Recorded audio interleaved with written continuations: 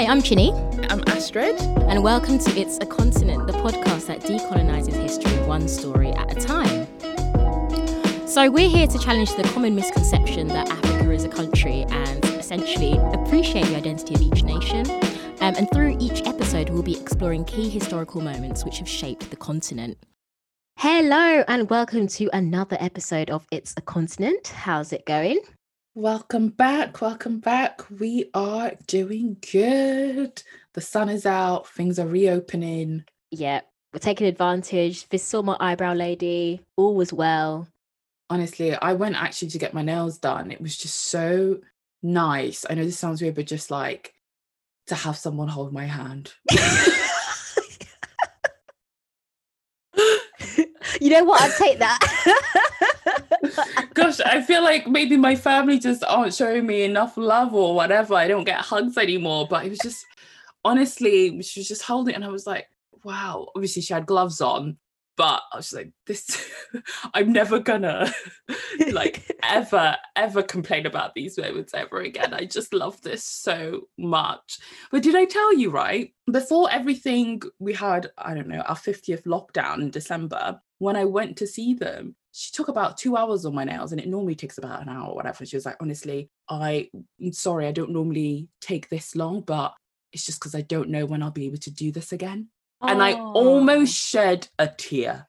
No, you know what? Yeah, it's actually nice because at the same time you are contributing to these small businesses. So All it's about nice the small feeling. businesses, honestly, all about them. That is definitely my aim. I'm going to start and try, like, as we're reopening, just buying and getting bits and pieces from small local businesses because we got to keep you guys going. Love it. No, absolutely. Okay, so where are we with our African pride this week? Kicking things off, I would like to give mine to David Gathu and Moses Kinua, two inventors from Kenya. These two men created a robotic prosthetic arm controlled by brain signals. If you guys know me, I love a bit of kind of med tech and all of that stuff. The reason they decided to do this was to support amputees and provide them with greater independence. What makes these two guys incredible, not just the fact that they came up with this and pulled this together, is that they couldn't continue with their university study because of funding. So they basically became self-taught engineers and decided to create something to help others. I've never heard of the term self-taught engineers. I don't think I could. Self-taught engineers. Imagine. Do you know, like I wouldn't even be able to get the title self-taught gardener. I can barely keep an indoor plant alive, let alone, creating a robotic prosthetic arm. This is next level. That is incredible. Amazing. So thank you to the two of you guys. And also thank you, LinkedIn. Who knew people are sharing these amazing stories on LinkedIn? You know what? It's nice to see these kind of stories from LinkedIn rather than someone telling you that woke up at 4 a.m. and that's why they're successful. So yeah, there is that. This week we are in Togo, a country located in Western Africa, sandwiched between Ghana and Benin. In this episode, we're keeping up with one of Africa's longest-serving dynasties, the Iadema dynasty. They have ruled Togo for over half a century and are beaten only by North Korea's Kim dynasty, which has been around since 1948. The Iadema family is the oldest autocracy on the continent, and this stat honestly blew my mind. Over 90% of Togo's population have only experienced the one ruling family. Over 90% of the population. It's really interesting, isn't it? Because especially with that comparison you have about North Korea. But then again, we don't, a similar thing is happening in Togo, but we don't know. We don't have a clue really, do we? No idea. I did not even know there was an African dynasty like this. So how did the Iadema dynasty come to exist? The family's rise began with Gnassingbé Idiema, previously known as Etienne Iadema. And he changed his name once he came into power. Born in 1935, he grew up at a time where his country was under French colonial rule and known as French Togoland. Very imaginative. Love it. Love the imagination of these colonial rulers. Gnassingbé and his family had very little whilst he was growing up, but he leveraged his strength and skills as a wrestler, which helped propel him into a military career. He joined the French army aged 18 and served in Benin, Indochina, Algeria, and Niger. Now, whilst he was climbing up the ranks, Togo became absorbed into the decolonisation trend sweeping across the continent. And on the 27th of April 1960, the country gained independence. Was Sylvanus Olympio, who sounds very Italian. Yeah, really. Becoming its first post-independent president. So if you've been listening to us since day one, you know how the story goes. An African country gains independence and then we throw in the C word, not that C word, coup. We like to keep it clean. We keep it clean on this podcast. Keep it clean. Well, that whole pattern was actually created by Togo. This is what happened. Sylvanus was the first post-independent president to fall victim to a coup. And then we kind of see that trend happen throughout other African countries. That trend started in Togo.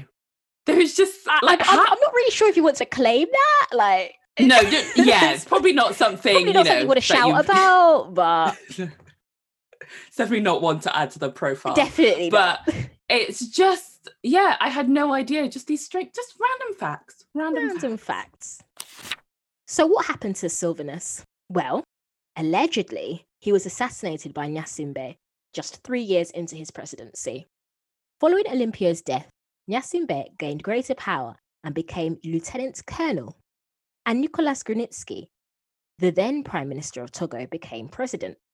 But for Gnassingbé, having control of the military wasn't enough power. And so, in 1967, he removed Nicolas and made himself president. Removed is probably a lighter term for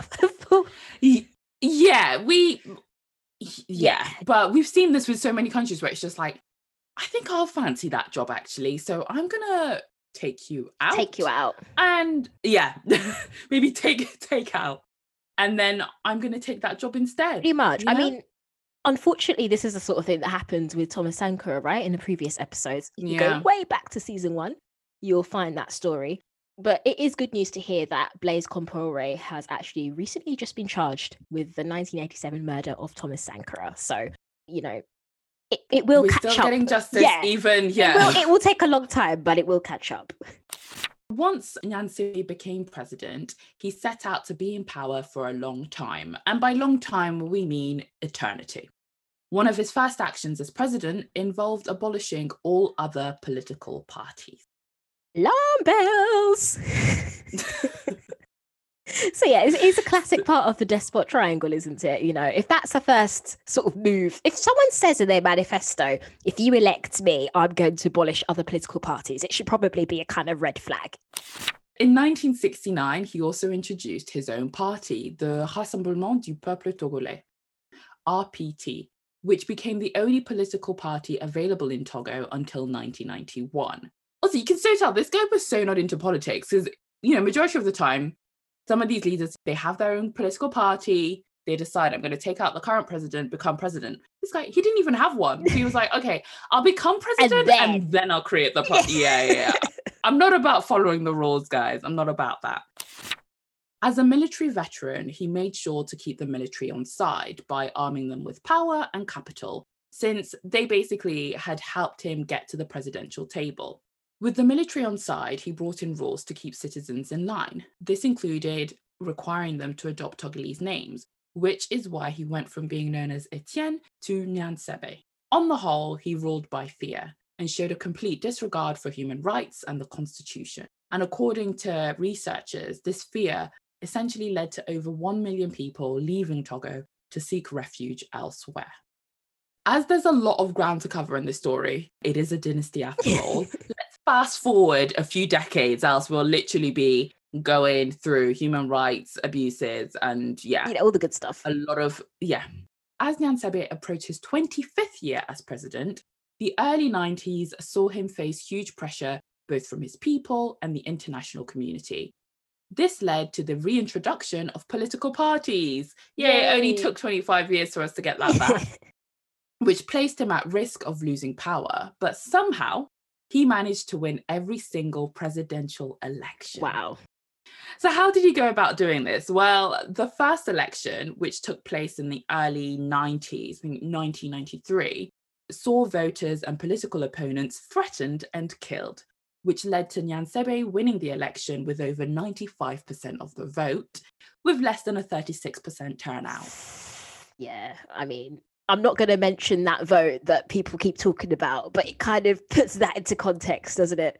Imagine.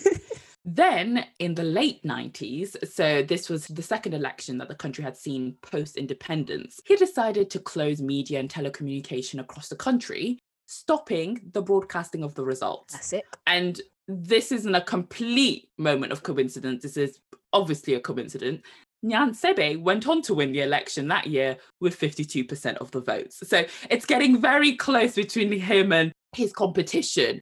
But yeah, this was basically a pattern which he repeated again and again. And yeah, that's how he just kept going, basically. You know, this kind of reminds me of like, there have been recently this year, I feel that there have been quite a lot of stories around countries being ordered to shut down their media. And it's a little bit of a worrying precedent. But I didn't realize that this kind of activity was happening in the 90s, you know? I know. I just thought because of social media being new, that it was more of a recent thing, I guess, with a lot of these movements starting from kind of young people and online. But actually it was, yeah, as you said, happening way back when.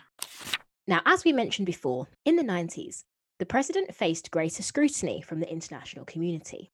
In 1993, the European Union penalised Togo by placing sanctions and stopped the country from receiving over 40 million euros in funding from the European Development. For a country where the majority of households live in poverty, not having access to that funding was difficult, to say the least. The aim of these penal measures was to push the president into making improvements and bettering the situation in Togo. Still, not much changed. And in 2004, when EU representatives went to Togo to review the changes which had been made, they came back and said it was still yet too early to make an assessment of development in Togo. Can I just say, I was thinking about this. They had cut away kind of 40 million in funding. And it's that piece around like, they're trying to punish the president at the time, but they're also heavily punishing its people. Yeah.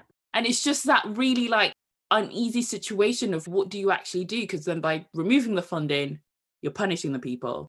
But then by keeping the funding, you're furthering all of this again. So yeah, it just kind of, I had that point that there's not really, is there a right or wrong? Yeah, no. And I think there were discussions around, I remember, you know, with the whole End SARS movement that's happening in Nigeria. And I remember that after the Lekki Tollgate tragedy, I remember there were petitions for some people saying you should sanction Nigeria. But actually, it's like, well, if you do that, you're actually causing a lot of harm to the people who aren't necessarily upholding those particular structures in place. And as you say, it's a similar thing we see here, because it's not the people that are running this regime, it's the president. And of all that, literally, it's the most powerful person in the country. Like, there is no, like, how do you... Like, if you sanction him, he's still eating at dinner, you know. So... Yeah. he's still going to have a roof over his head. Like, it's... Yeah. On the 5th of February 2005, at the age of 69, Gnassingbé's rule came to an unexpected end. He suffered from a heart attack and passed away whilst travelling from Togo to France to receive medical treatment. This is another thing as well. Like, it really annoys me when these leaders, they'll screw their country over in some cases, and then they'll travel abroad for treatment. It's like, honestly, like, how this guy, he'd been there at this point of his passing 38 years in power, and you couldn't even organize a decent hospital in your own country. Name it after yourself, whatever. Have everything that you don't have to have your statue you know what I mean? Outside. You then have to travel abroad in order to seek medical treatment because you've not been doing a good enough job for the past 38 years. It baffles me, and I'm just sick of seeing it all the time. It's always like, oh, yeah, he's gone to the UK for treatment. He's gone to Spain, gone to Singapore. And it's like, no. And also, where are the rest of your population going if that's where you're seeking medical treatment? Well, I dread to think, do you know honestly. What I mean? According to studies, this is just how wild the amount of money he had. He had amassed a fortune of close to $3 billion. I don't know if, the population, everybody is on $3 billion and we're all just flying out to France to receive medical treatment. I don't believe that's the case. But to have so much money, but not even put that into an investment into your country, considering you're waiting for 40 million from Europe. Like, it's just, but you have 3 billion sitting in the bank. I'm not the greatest at maths, but that doesn't add up. That's not adding up. It's this kind of thing we see about people in positions of power, though, as well. You always have people. I mean, even here in the UK, you've got, what was it? How much did Priti Patel spend on her eyebrows? So you've got that as well to consider. The president's passing also provided Togo with the opportunity to hopefully experience a new form of leadership. So how does the country really move forward? And an interesting point, which a journal article raises, says that Gnassingbé's death left 5 million Togolese people deeply impoverished and with little experience with either opposition politics or true democracy. Which is actually a fair point. How do they really move forward? Because they've never experienced something before Gnassingbé coming through. They had Sylvanus Olympio and he got taken out in about not too long. And then before that, it was France. So they've actually never had a stable government that they could trust and actually trust to really support the population in kind of moving forward. And so if you've not had that guidance, how do you really... how do you actually take it forward? Where do you go next? Yeah, no, it's definitely a good question. Now, the president has passed away and hopefully there's a potential of a new president. The idea of a Togo under new leadership was quickly shut down when the military general Zachary Nanja announced that Gnassingbé's son, Faure, would succeed his late father as president. Wow. The thing is, I think they've conflated the idea of a presidency with royalty and kings. Do you know what I mean? It's just been a bit weird mashup between the two. Yeah, I think there's a bit of confusion there. At the time of the announcement, Faure was Togo's Minister of Telecommunications, Mines and Equipment. That combination, I don't know. I've never heard of a Minister of Telecommunications, Mines and Equipment. Is that just me or does it just sound a really random combination? It's a bit Mickey Mouse, isn't it? Yeah. Respects to anyone who holds this current position. Position. Please tell me. I need to figure out what it does. So Faure's father had a strong relationship with the military. So when he passed away, the military wanted continuity in leadership and they wanted someone who would continue to serve them. And it kind of made sense, innit? Hopefully, like father, like son.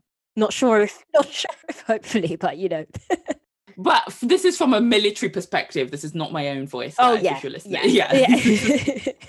The idea of Faure becoming president was something his late father had been preparing him for. Initially, this started through the appointment of his son as minister. And in 2002, 2003, Gnassingbé gave the constitution a bit of a refresh, also known as I'll update it as and when it suits me. He lowered the age requirements for becoming president from 40 to 35. And at the time of this update, Faure was 36 years old. So it was all within his plan. He had a little strategy happening just behind the scenes. Actually, it's not even behind the scenes. It's right in front of the population if you're changing the constitution, thinking about it.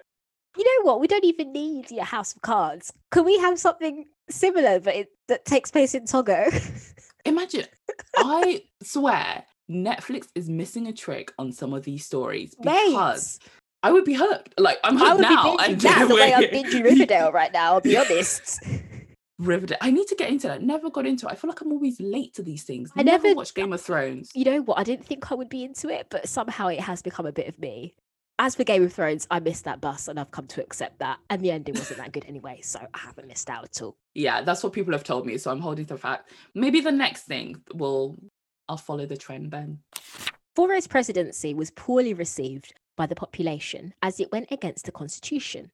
And so the government quickly had to find a new way to legitimize Faure's presidency. Normally, Togo's constitution had an article which provided instructions on what should happen if the president was to pass away. The article stated that, in case of vacancy in the presidency of the republic by death, the president's function is exerted temporarily by the president of the National Assembly and the organisation of a presidential election within 60 days of opening of the vacancy. This would mean that the role of president should have gone to Mr. Fambare Nachaba Ouattara, who was the president of the Togolese National Assembly. At the time, Fambare was away on a trip to France, basically asking/begging the EU to provide financial support to Togo. But having Fambare serve as a temporary president couldn't happen because the government needed to legitimise Faure being placed in this position. And so Parliament resolved this issue by prohibiting Fambare from returning to Togo, so he couldn't assume the role of president. The second part of the constitution mentioned that an election would be carried out within 60 days of the president's passing. So Parliament decided to altogether remove any mention of this from the constitution. So the constitution, you can just sort of like cut, paste, rub out. Take out, just rub out. No, redact. That doesn't, like, we are just redacting constitutions now. That's what we do. We don't even ask the population what they thought. It was just blatantly done in front of them, like, oh, okay, we've got to, I'm sorry, what, 60 days? I've never heard of that before. Like, what? The Togolese government's blatant disregard for its people and constitution led to protests and demonstration within the country. Togo also faced extreme pressure from the United Nations, EU, and the African Union to reverse the decision they'd made and restore peace to the country. This pressure led to a slight change. The Togo government tried to appease its people and the international community by holding an election. Of course, Faure won the election. Its legitimacy is questionable. Since his placement, like father, like son, very little has changed in Togo. Faure continues to dominate in elections as the question of voter fraud continues to surround him. Now, whilst we share these stories, it's also important to recognise those pushing for change and creating movements to help make a positive difference. One of the people that we wanted to highlight is Togolese activist Farida Naborema. In 2011, aged 20, she co-founded the movement Faure Must Go and created a video giving Faure 60 days to resign or face the wrath of the Togolese youth. This placed her under great danger, especially as the threat of death was and continues to be her lived reality. Also, we're just going to put in a trigger warning as there is a mention of torture. In a 2018 TED Talk, she states, "As an activist, I am less concerned about dying than how it will happen. Sometimes I just sit down and imagine all scenarios. What are they going to do? Are they going to cut my ears first? Or are they going to cut my tongue because I'm always insulting them?" And we've put the TED Talk in the episode show notes if you want to watch that. For me, it's just to have these questions and concerns in the back of your mind, but still fight and push for change is just incredibly inspiring. And there's an undeniable fundamental belief that change can happen, but kind of listening to her TED Talk, you really get a sense that she's not out here blue sky thinking. She's very realistic, and she kind of states that she recognizes that this likely won't happen through voting because the government control basically everything, you know, the courts, the press, like absolutely everything. But it made me think about, how do you then achieve change if the very structures that have been placed in society to help you push for change are also corrupt and are also so easily influenced by the president, who basically has the most power? You know, like, I just found it like, how do you move away from this, really? Yeah. And I guess as well, it's just, it goes to show, you know, how whenever there's a regime and whoever is kind of like seen as a dissident, there always is punishment for like dissident groups, but then they still are doing what they're doing. Yeah. It just goes to show how much they are valuing their cause, that they are literally prepared to put their life on the line for that. No, definitely. Absolutely. Where are we now? Well, the dynasty continues with Faure still in power. At the time of this recording, in April 2021, he is still in power. He is definitely living up to a quote his father had shared with him, which was to never leave power. So that guy is definitely never, leaving power. I just feel like one of the things kind of doing research on Togo and everything that really stayed with me was Farida's TED Talk. I absolutely love TED Talks in general, but it just made me think about, with 2 weeks ago's episode on the Chagos Islands and this one here, we're talking about things that are happening today, right here in 2021. Yeah. And Farida in it makes a really good point around, from our perspective, we live in a country which is free and stuff. And she says there's this tendency for those living in a free country of assuming that those who are oppressed tolerate their oppression or are comfortable with it, and that democracy is rejected as a progressive form of governance in such a way that those people who don't live under democratic countries are seen as people who are not intellectually or maybe morally as advanced as others. But as you can see through the work she's doing, that is not the case. And obviously I'm not saying let's start a movement, but it just made me think about how these stories don't just become a bit of history that you've just found out in the past, I don't know, half hour or whatever, but that you somehow find a way to actively participate, because these leaders can't silence the whole world, if you see my drift. Yeah. So we can talk about this, right? Because we are able to raise these issues. Whereas if we were in Togo, we might have difficulty with that. If we live in environments that allow us to criticize other governments or state rulers, etc., then we should kind of take advantage of that.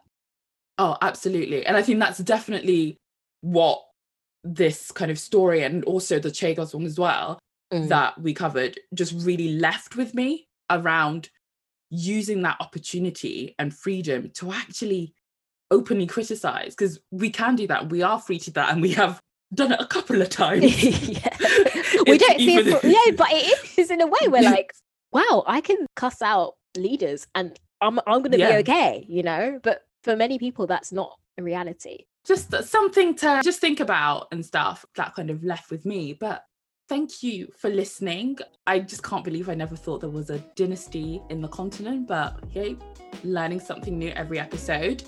And we will see you guys in 2 weeks' time. Where are we next? We are in Ceuta and Melilla next time. So that will be an interesting story. Another topic suggested by one of our lovely listeners. But I think we should probably do another get feedback on which episodes we want to cover in our next season as we start thinking about that. So yeah, make sure you're following us on our social media to find out and interact with us. So we are on Instagram at It's a Continent Pod, and we are also on Twitter at It's a Continent. Perfect. And just one final thing to add is we also have a website now, guys. Yes. itsacontinent.com. You'll find all the episodes. We also keep that up to date. Lots of bits and pieces and features and just general information about us. So please make sure to also go and check that out. The link will be on the episode show notes and also on kind of our Instagram and social media as well. So thank you for listening, and we'll see you in 2 weeks' time. All right. See you guys. Bye.